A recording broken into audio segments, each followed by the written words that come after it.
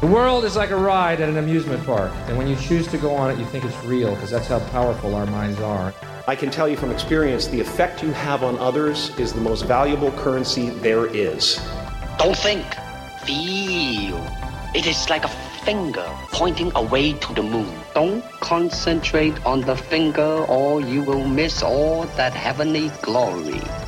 You take the red pill, you stay in Wonderland, and I show you how deep the rabbit hole goes. Hey guys, welcome back to the Nicholas Gregoriades Show. As always, I'm your host, Nicholas Gregoriades. And as per usual, I am speaking to you from my studio in Los Angeles, California. I hope that wherever you are in the world listening to this, it finds you happy, healthy, and living a life of purpose and fulfillment. So today's guest came to me through one of my previous clients. He reached out to me via email and said, you should really have this guy on the show. And to be honest, I was a little bit hesitant because I couldn't find out much about the potential guest online. And I made a promise to myself that I'd be a little bit more discerning when it came to my guests, because I had an incident earlier in the year where one of the guests was quite dishonest about his pedigree and his achievements. And because I didn't do any due diligence, he basically got away with it. Now, as I said previously when I discussed this, the episode was still pretty good. And I think it provided a lot of value to the listeners. And that's why I didn't take it down. And that's also why I haven't said which episode it was. But either way, I was taking a chance with today's guest. And I'm really glad I did, because the guy, even though he was pretty out there, I thought he was pretty cool. And he went deep into an experience that he had, which profoundly shaped him. And just the way he told the story, I found very moving, and it was just powerful, and it affected me in a positive way. And he subsequently sent me a copy of his book, which is pretty high on my list of books to read. So I'm really looking forward to diving into that. Either way, I know you guys are going to love this discussion with Nima Khalillian. Enjoy. Nima, my man, thanks so much for coming on the show. You are an entrepreneur, nomad, and author of the book, The Art of Interpretation, A Guide to Remembering Rules of Reality. It's so cool to have you on here.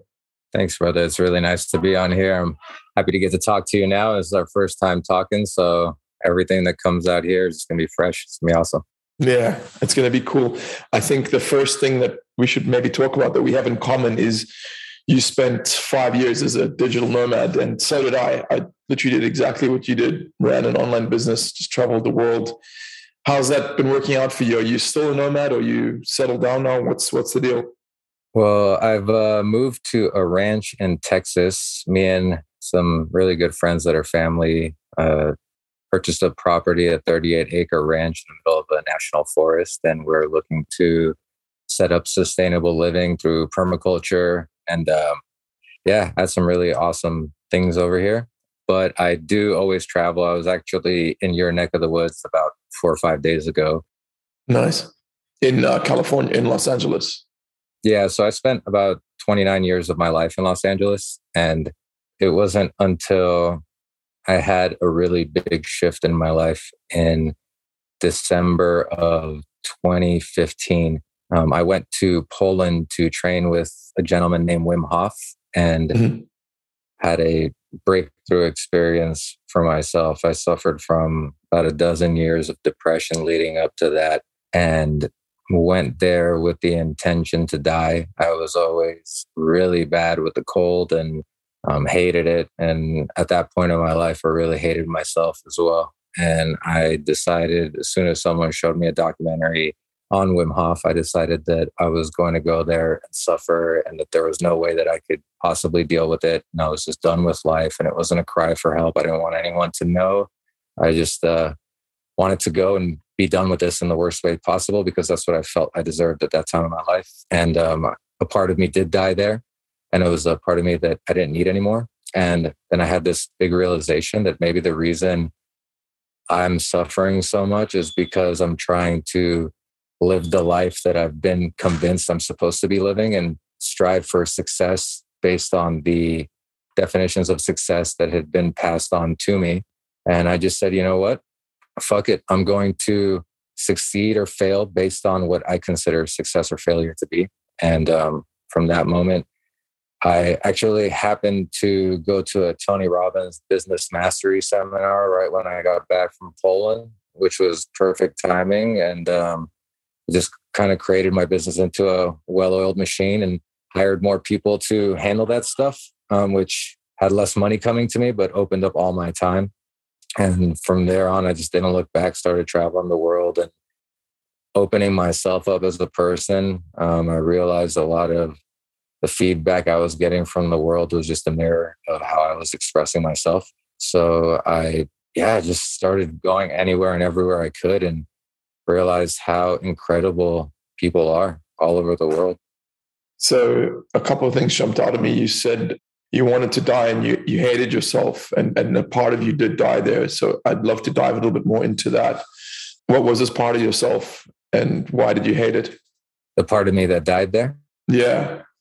That was the part of me. It was a set of beliefs that I had about who I was supposed to be, how I was supposed to be, how people perceived me, why I wasn't good enough, all these things. Just so through the breathing practice, we had, I'm not sure if you're familiar with Wim Hof or if your listeners are. So they call him the Iceman. And he, as you go through a protocol of cold immersion and creates controlled stress through the ice and the cold. And that is teamed up with mindset practices as well as breathing practices.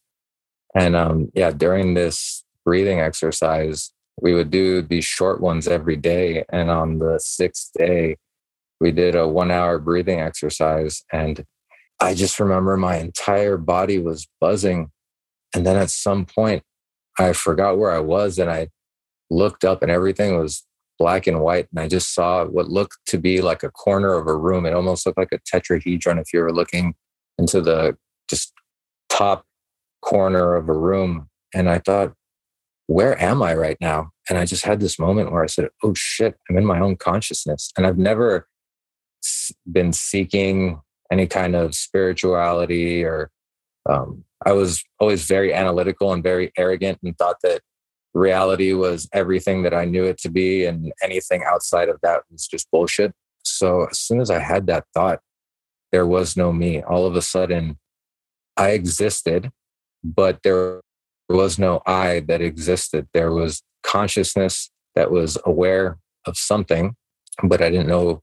There was no Nima anymore. And it's like all my senses were turned off. All my thoughts were turned off, but something existed beneath all of that. And when I came out of it, I didn't even know what happened to me. And there was about 21 of us there. And when I came out of it, it was Wim's cameraman who shook me and snapped me out of it and was talking to me. And my mind couldn't even process what he was saying. And he just lifted me up and kind of dragged me. There was a hotel that was about a half a mile away from where we were. This was in Poland.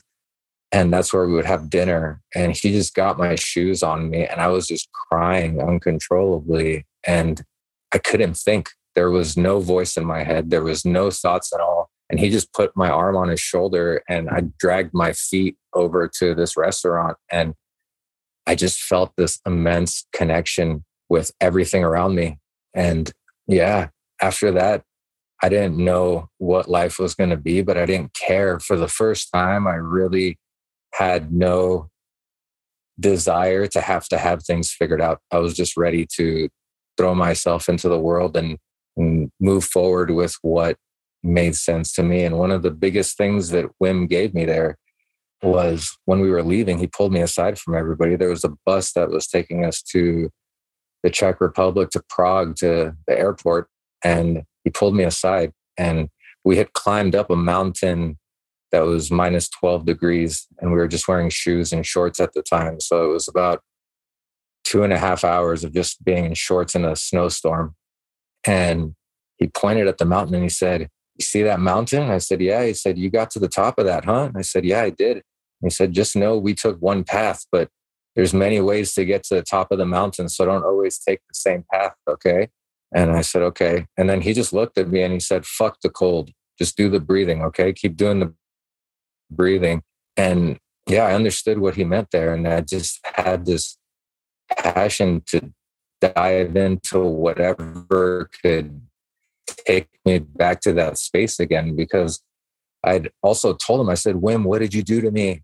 What was that? And he wouldn't tell me. And he just said, he just didn't tell me. It was like this understanding that I had to continue to seek it myself and figure it out for myself. And I understand now, because it would have been very easy for him to try to tell me who I am, what this reality is. But to understand it for yourself and to find it for yourself removes a layer of resistance that comes from our programmed mind.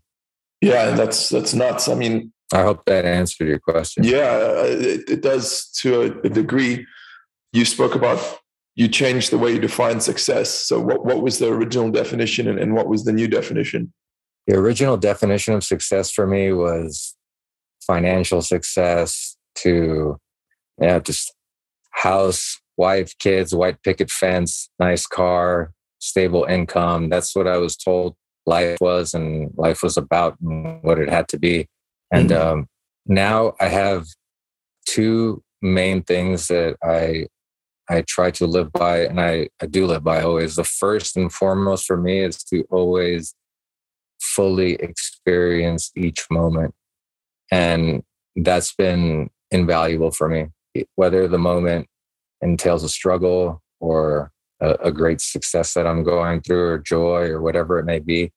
I just, it's not even a logical understanding. It's a knowing that this entire experience is such a gift, that this unique experience that I get to have and you get to have, and the fact that you and I in this moment are connected to one another, and the fact that words are coming out of my mouth through into this microphone, through into your ear pods, and transferring what's in my head to your head. And now you're processing it in your own unique way and creating your own perception of an interpretation of it was just magic. It's magical.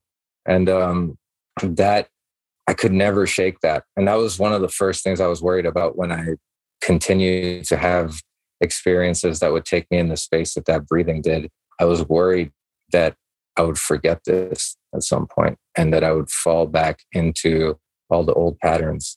So I'm guessing you haven't fallen back into those old patterns. So, one of the things I put in my book is how important your default state is. And somebody can be miserable regularly and have random triggers that bring joy into their life.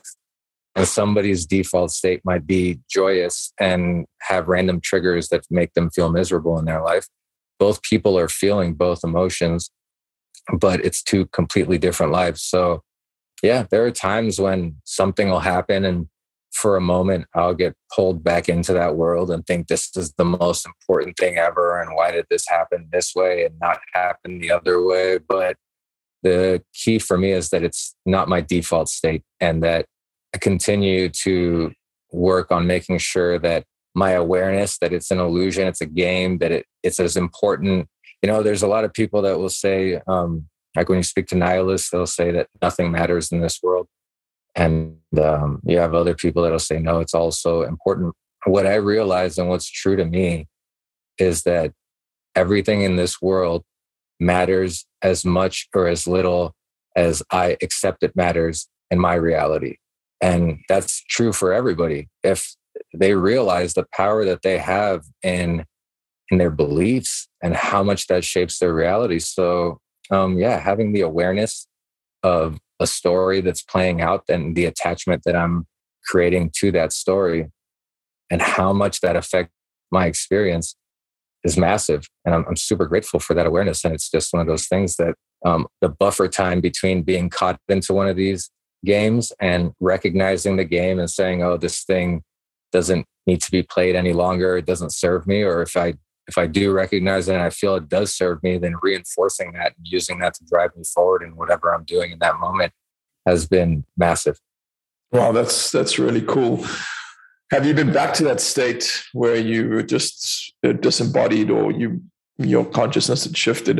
Have you experienced that again? Yeah, a few times. And you access that through breathing, or how do you?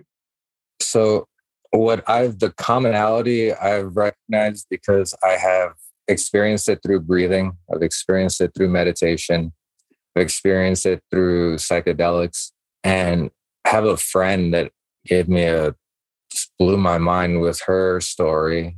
She was beaten half to death by her boyfriend at the time, and her boyfriend's roommate pulled him off of her, but she left her body at that moment. And the commonality in all of this was reaching an extreme level of stress and then surrendering to it and breaking through to the other side. So the surrender was pivotal to it.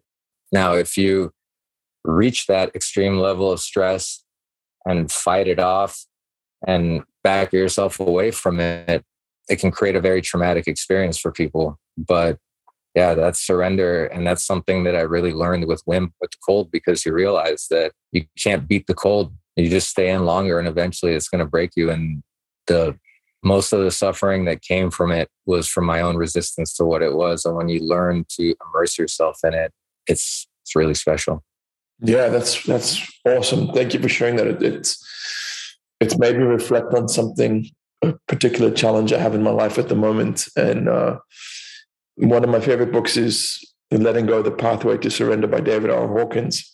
I'm not sure if you're familiar with it, but I think it's one of the best books. I think it's one of the best books ever written. I recommend it to everyone.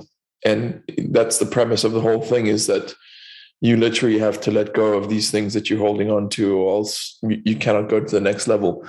I wanted to ask you about your time in the Supermax prison and how that happened. And that just sounds fascinating. Yeah.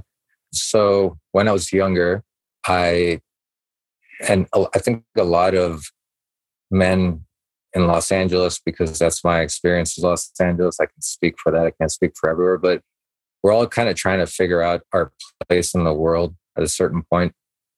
And my environment was surrounded with people who, their defense mechanism was to be tough and to prove that, they're not going to back down, and so on and so forth. So I ended up, my first girlfriend and I had split up, and she ended up dating somebody else who I had never met him. And she dated other people before him since her and I had split up. But this person was telling people within my circle that he's in a gang, and when he finds me, he's going to kill me, and that he's going to do this, that, or the other, which I didn't like that. And at the same time, I've actually never said this on any kind of recording before, but he was paying somebody to come and kill me. But I happened to know the guy, and this guy was gang affiliated, and he got in touch with me and he said, hey, this guy's made a couple of installments to me and wants me to take care of you. And I'd never met this guy before, never said a word to him. It was crazy. That's nuts. But I said, obviously I'm not going to do it. Yeah, it was wild. And he said, you're my friend. What do you want to do here?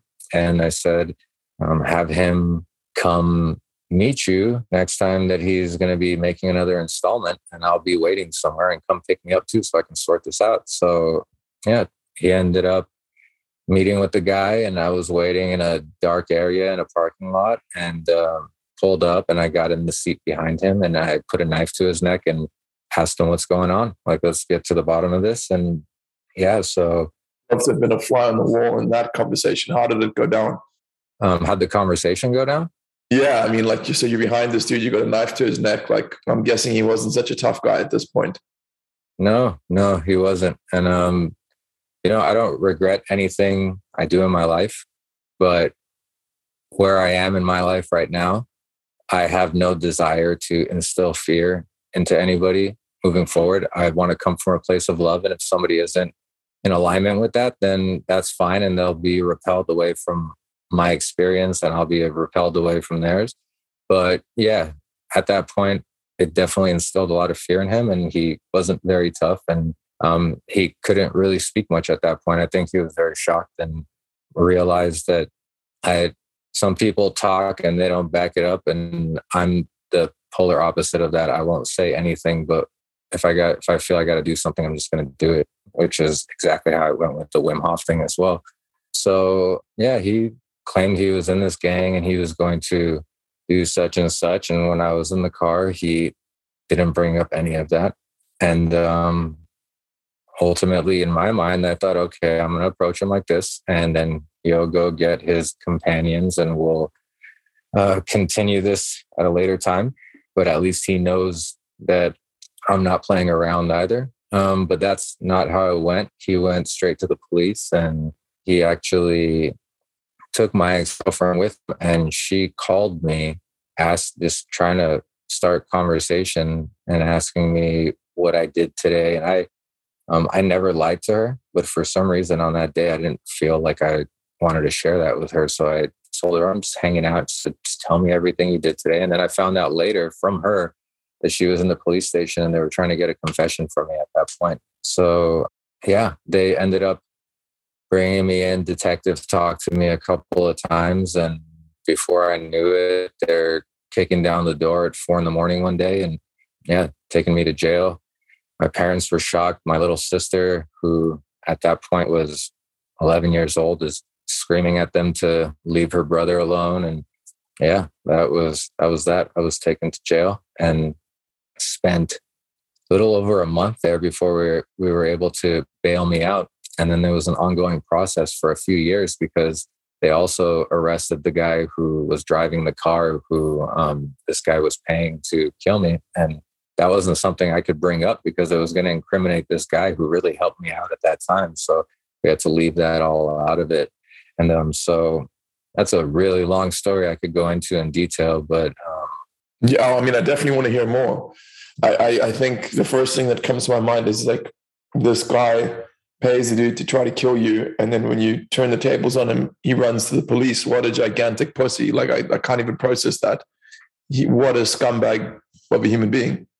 You know, man, everybody's doing what they do in this world. And I grew up in that culture, and I'm not here to really judge the way somebody approaches their life. I'm sure he was trying to act cool in his life and figure his stuff out. I hope the best for him, and he figured out what he's doing with his life, and there's joy in his life too. Genuinely, there's no part of me that holds any resentment towards it.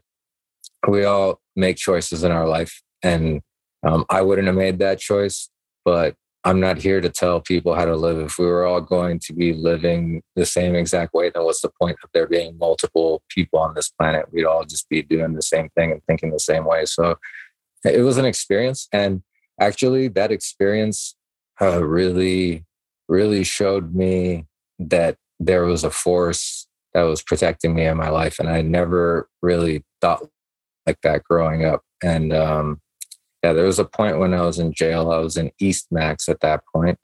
And we had triple bunks in the jail over there. And when I first got into jail, they told me, oh, you got to choose a side that you're going to be affiliated with and all that stuff. And I just said, no, I don't want to choose that. I ended up in a cell with 5 people. 2 of them were Black and 2 were Hispanic. And we all got along. But in LA County jail, Blacks and Hispanics are not supposed to affiliate, congregate, share anything like that. And we did in that cell because nobody could see us. And then I got transferred from there to East Max, and the 2 Mexican guys who were in my cell also got transferred. So we're all sitting in a big holding cell. And at this point, they hadn't segregated the LA County jails. There was a riot that happened a while after that where they did segregate it. And to my knowledge, it's still segregated. But at that time, everybody was together. And those guys from my cell said, hey, do you want to play some dominoes with us? And people who know me know that I like dominoes. So I said, yeah, let's play. So we sat down and we're playing. And then one of them told me, he said, you know, you run with us now, right? And I said, what do you mean? He said, everyone here has seen you playing with us. You can't just go into the next place and start congregating with the Blacks and doing this and that. And I don't know if that was some sneaky stuff he did, or he just didn't think about it till later. But that's what ended up happening. So I understood that at that point I was running with the Southsiders, but yeah, I was in a triple bunk in East Max, and I had the middle bunk. The guy underneath me was a young black guy, a really cool guy. The guy above me was, I believe, Filipino, and most of the Asians run with the blacks in jail. And so a young black dude saw that I had these summer sausages. It was these kind of sausages that you can get once a week, you can order. And he just said, "Oh man, that looks so good. I wish I could have some of that." And I knew I couldn't hand it to him. So when he went to the area where we eat food and play dominoes and watch TV and all that, I put it under his mat for him. And I just walked by him and I said, "Hey, go check under your mat." And I went and sat in the play eat area. And he went and looked, and he just had this big smile on his face. And I was really happy that he got that. And then he came up to me later in the day and said, "Go check under your mat." So I go look there, and he left me a picture of a girl in a bikini from a magazine as a gift, like to return it. So I kind of tucked this thing on the metal, which is above my bunk, and it's beneath the top bunk. And then it was either the next day or the day after, the Filipino guy comes, he goes, "Where'd you get that from? Where'd you get that picture?" So what does it matter to you where I got it from? And he said, "I gave it to that black guy and you have it now. Did you steal it from?" And just instantly, man, I'm talking in less than 2 minutes, that black kid's surrounded by all the blacks who have him at the back of one part of the dorm. And I'm surrounded by all the Hispanics on the other side of the dorm. And I'm talking like, I don't know, 30, 40 people. He's maybe more. East Max, that dorm held around 130 people in it. So yeah, just completely surrounded. And it was just going down. And then just at that moment, they're just all coming closer to me. I hear my number called, which everyone has a number on their wristband when they're in jail. And they say, "Roll it up," which means you're being transferred. And it was just this massive wall of people just parted. And I just walked right through them. And I grabbed my stuff. That's nuts. And I'm just walking out. And then I was just, the only thing I could think was, this poor guy, man, he's about to get fucked up so bad. So like the guy who was running the dorm for the Southsiders, the Hispanics in there, he just says to me, "We're going to find you, this and that. Why'd you give that to him? Why'd you get that from him? Blah, blah, blah." And I never got to see what happened to the guy, but I started saying I stole it from him. And I hope that he didn't have any retribution for it. Wow. I just love that. Yeah. The image of like... Yeah, it's like nowhere to run, nowhere to hide type of situation. Yeah, something was definitely looking out for you, man. I've got several instances in my own life where if I look back now, there was definitely something watching out for me, because I definitely should be dead. There's no doubt about it. That's really cool. So yeah, I mean, what a story. So tell me, Nima, and I think we'll finish with this. What's life like on the ranch now? It sounds really idyllic. It sounds like something. It's definitely something my friends and I have discussed many times over, buying a big piece of land in a place like Texas or Montana or something like that, and just, living off the grid as much as possible and learning to reconnect with the land and nature. And yeah, it just sounds incredible. How's it going for you? It's going great, man. It's a beautiful community of family over here. And we're putting in the time and the effort to continue to expand it and grow it, and to eventually turn it into a space where others can come and put their heart and soul into it and reap from the land as well. And you're absolutely welcome to come here, because I could send you video, pictures, and describe it to you in a million words. And it's not until you come and spend time in the space that you actually feel it. We live about 1.5 miles off of any kind of road, and we get maybe 10 cars a day that pass by here. And it's, I lived the whole life of being plugged into the system and having to drive 30, 45 minutes to get to some nature and kind of disconnect from that system for a while. What we're doing now is living in that nature, immersed in that, still having things like high-speed internet and the things that kind of help us keep connected and continue to do the work that we are choosing to do. But I'll drive 30, 40 minutes to plug into the system if I choose to. I'm not going to be immersed in it and have to find a way out of it. Again, it's that default state. That's really cool. And I like the way you haven't adopted a really anti-system stance. You're like, I'll use it when I need it, right? Like, because there are good things that come from the system. I've learned there's a lot of cool stuff. And the fact that we can have this conversation, like you said, it's because you have a high-speed internet connection and a computer and lighting and a bunch of other stuff that came from the system. And yeah, I respect you for being flexible and open-minded enough to realize that you don't really have to choose either or. You can walk both worlds.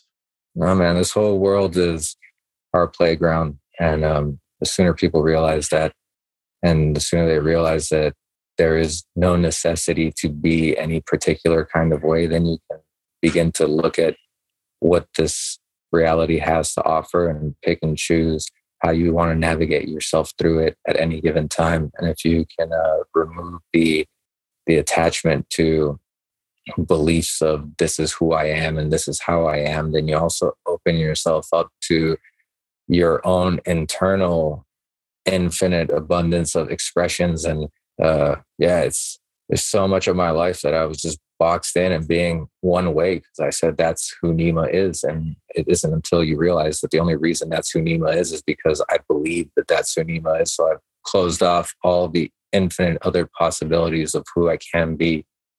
Wow. Nima, that's awesome. Can you tell us a little about your book?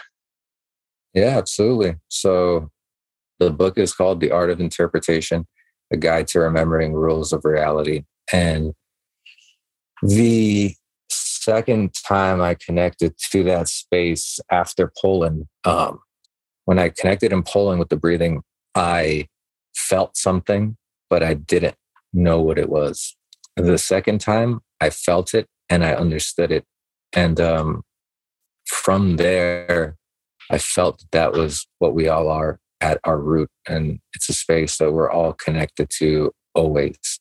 And we may be far removed from it through our day-to-day life, whether it's our senses and our thoughts just pulling us into this moment outside of that space. But then I just started thinking, because I was a very analytical guy my whole life, and I just said, okay, if that's what we are when you strip everything away, what are all the things that when you pile them on top of each other create this reality in this moment, in my experience? And I just said, okay, at this point, I became a lot more fascinated by spirit and source and energy and all these things. And I started reading books like Eckhart Tolle's The Power of Now and so many books like that. One of the ones that really stuck with me was Robert Pirsig wrote a book called Zen and the Art of Motorcycle Maintenance. And I was actually on a motorcycle trip when I read that book. This was after I'd written my book already, but I felt more books like this were needed. There were so many books like that were spirituality books. My favorite author is Don Miguel Ruiz, and he just writes such beautiful spirituality books. And I said, I want to write something that someone who's very analytical, like I have been my whole life, and is plugged into this is what life is, and don't give me any of this spirit consciousness bullshit.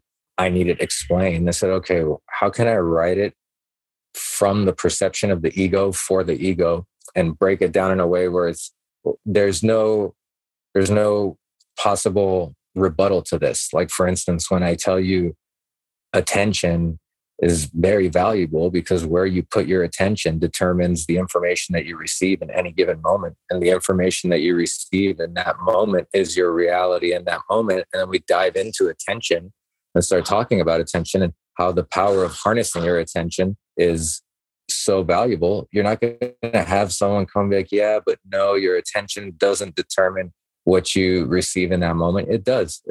So I just wrote it in whatever way I could, where I said, all right, what's first? Information. Everything is information. Let's go into that and what makes everything information. And how do you receive that information? Through your attention. Once you receive it through your attention, then what happens? And I just took it step by step. And then, I'm not sure if you've looked at Maslow's hierarchy of needs. And on the top of that, he's got self-actualization. So then I thought, okay, once you realize who you are, or at the very least who you're not, the next thing to realize would be what all this is and what your surrounding environment is and how this entire thing is, it's individual, but just like I have a cell in my body that's separate from me, but it's also connected to me. We have the same thing as people, I may have a belief, but the beliefs of Los Angeles, the culture of Los Angeles is its own entity, what they value and what all these things are very different if you go to Saudi Arabia or if you come to Texas over here and you do that here. So, it kind of went from, all right, let's break down the pillars of an individual's reality. And then let's take that over to a group of people and let's talk about how dynamic our expression is. Like I remember when I went to Tony Robbins, he said, think of yourself 5 years ago, think of yourself 10 years ago, and see how different you are now and realize that your identity is changing. And in my book, I started talking about, okay, you don't need to go 5 or 10 years back. Like if you look at my body language, the words that I use, the energy that I put out with my mother, it's different than it is with you, which is different than it is with my best friend, which is different than it is with the random person at the store or someone I cross in the street. And you go, whoa, my identity and my expression is dynamic. And it's constantly just automatically flowing in this way. And the way in which it's expressing is based on how my subconscious has been programmed to express in that particular moment. So, and I start going into the value of how to rewire your subconscious, because if we're not going to be conscious of everything we're doing, but if we can bring awareness to things in our subconscious and make them conscious and now create a practice to be able to rewire it in the way that we see serves us, then our autopilot will be an expression that we feel satisfied with in that moment. So that's a couple of things that I talked about in the book. Oh man, I'm definitely going to read that. That's right up my street. If the listeners want to connect with you, Nima, where should they go? They can email me at theartofinterpretation.com. If you go there, it'll have a contact section. I just let people know I don't check that stuff regularly, but when I do, I will definitely get back to you guys. And I would love to connect with anyone. Life is that's one of the biggest things for me in this life, is to just connect with as many people as I can and hear everybody's unique reality. So go on theartofinterpretation.com or nimasinterpretation.com. Both will lead to the same landing page. And if you go to the contact section and fill that out, I'd be happy to get back to you. Awesome. Nima, I appreciate your time, brother. And I'll come visit you in Texas at some point in the future for sure. Yeah, we love that, bro. I told you that was going to get a little bit out there.